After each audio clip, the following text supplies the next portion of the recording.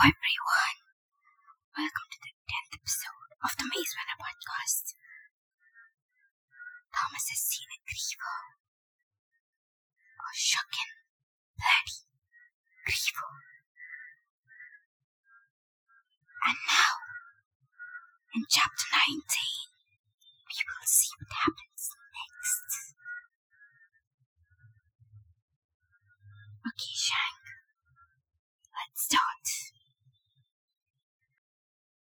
Thomas stared in horror at the monstrous thing making its way down the long corridor of the maze.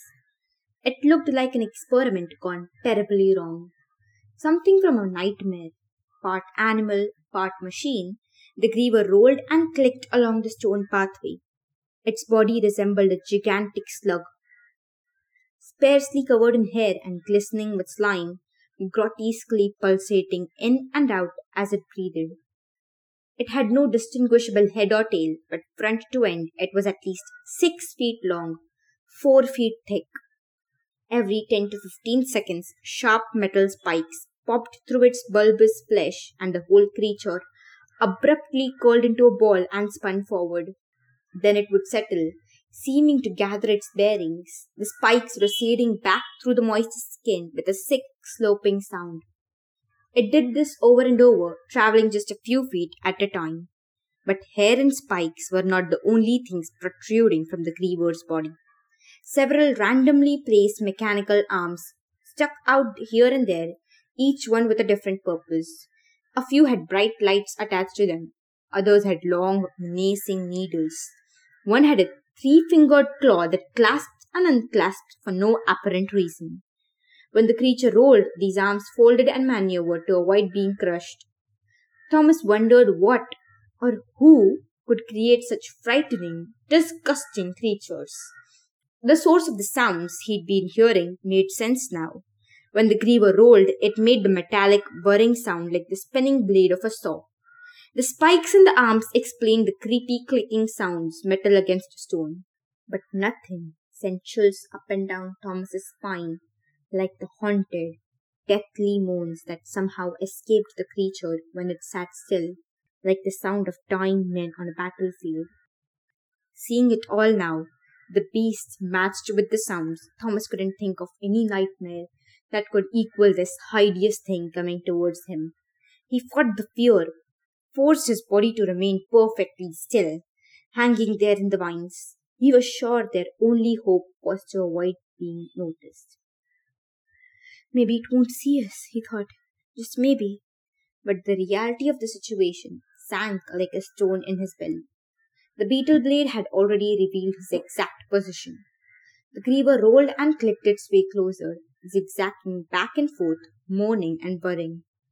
Every time it stopped, the metal arms unfolded and turned this way and that like a roving robot on an alien planet looking for signs of life. The lights cast eerie shadows across the maze. A faint memory tried to escape the locked box within his mind.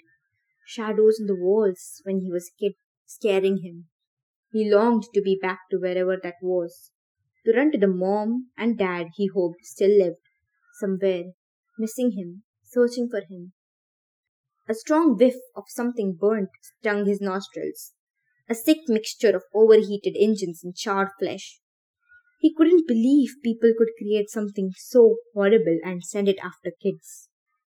Trying not to think about it, Thomas closed his eyes for a moment and concentrated on remaining silent and quiet. The creature kept coming.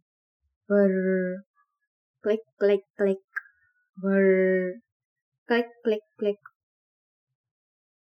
Please forgive me if my imitation is not correct, but that's how it's written, okay? That's the best I can do. Thomas peeked down without moving his head. The griever had finally reached the wall where he and Albie hung. It paused by the closed door that led into the glade, only a few yards to Thomas's right. Please go the other way, Thomas pleaded silently. Turn. Go. That way. Please. The griever's spikes popped out. Its body rolled toward Thomas and Albie. Whirr. Click, click, click. It came to a stop, then rolled once more right up to the wall. Thomas held his breath, not daring to make the slightest sound.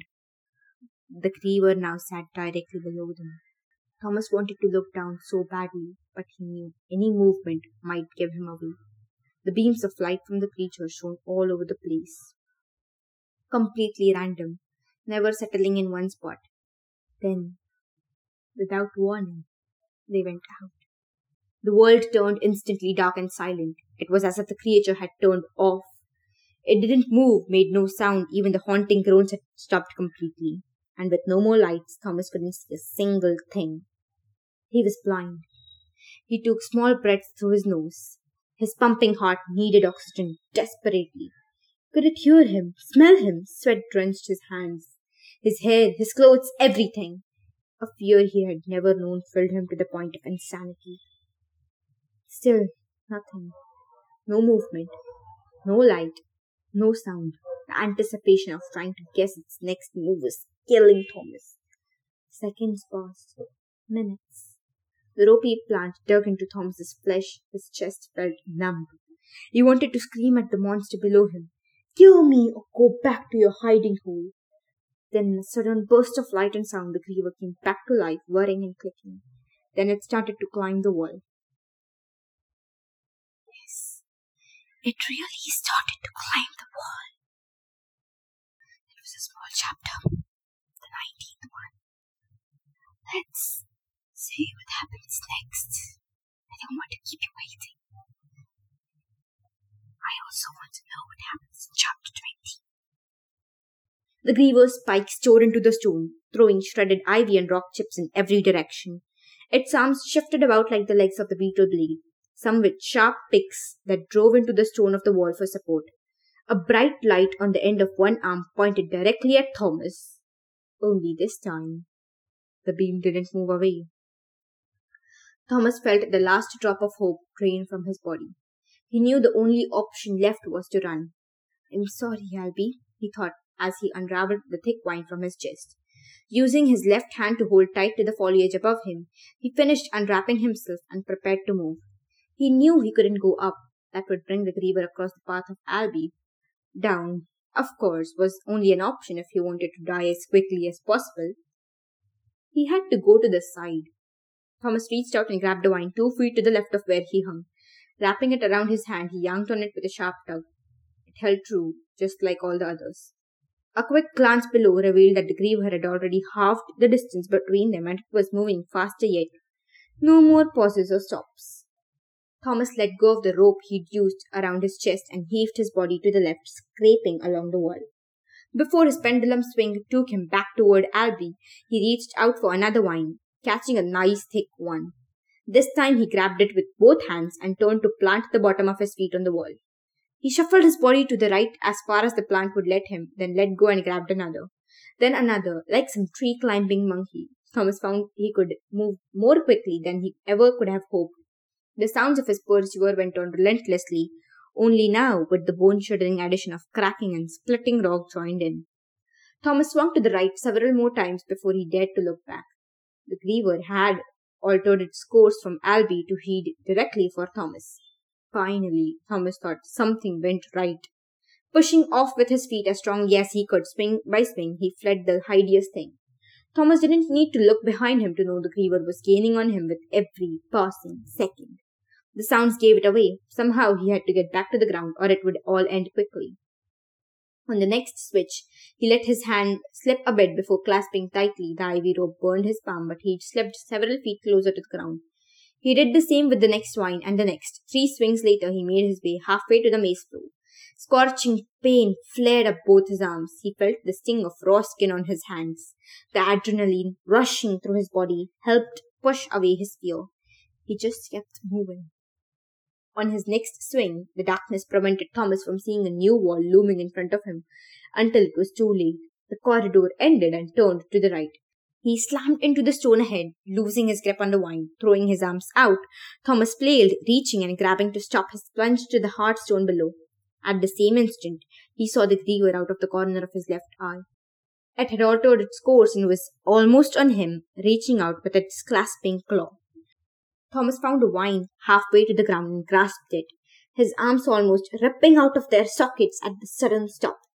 He pushed off the wall with both feet as hard as he could, swinging his body away from it just as the Griever charged in with its claws and needles. Thomas kicked out with his right leg, connecting with the arm attached to the claw. A sharp crack revealed a small victory, but any elation ended when he realized that the momentum of his swing was now pulling him back down to land, right on top of the creature. Pulsing with adrenaline, Thomas drew his legs together and pulled them tight against his chest. As soon as he made contact with the Griever's body, disgustingly sinking inches into its gushy skin, he kicked out with both feet to push off, squirming to avoid the swarms of needles and claws coming at him from all directions. He swung his body out and to the left. Then he jumped towards the wall of the maze, trying to grab another vine. The Griever's vicious tools snapped and clawed at him from behind. He felt a deep scratch on his back. Flailing once again, Thomas found a new vine and clutched it with both hands. He gripped the plant just enough to slow him down as he slid to the ground, ignoring the horrible burn. As soon as his feet hit the solid stone floor, he took off, running despite the scream of exhaustion from his body. A booming crash sounded behind him, followed by the rolling, cracking, whirring of the Griever. But Thomas refused to look back, knowing every second counted. He rounded a corner of the maze, then another. Pounding the stone with his feet, he fled as fast as he possibly could. Somewhere in his mind he tracked his own movements, hoping he'd live long enough to use the information to return to the door again. Right, then left, down a long corridor, then right again, left, right, two lefts, another long corridor. The sounds of pursuit from behind didn't relent or fade, but he wasn't losing ground either. On and on he ran, his heart ready to blow its way out of his chest. With great, sucking heaves of breath, he tried to get oxygen in his lungs. But he knew he couldn't last much longer. He wondered if it would just be easier to turn and fight, get it over with. When he rounded the next corner, he skidded to a halt at the sight in front of him. Panting uncontrollably, he stared. 3 Grievers were up ahead, rolling as they dug their spikes into the stone, coming directly toward him. That's it. Chapter 20 is also over. Irritating, isn't it? Annoying. Leaving you at such a big cliffhanger. I wonder what will happen. 4 Grievers versus 1 Thomas. I don't know. We'll see what happens next. Next Sunday, only on the Maze Runner podcast.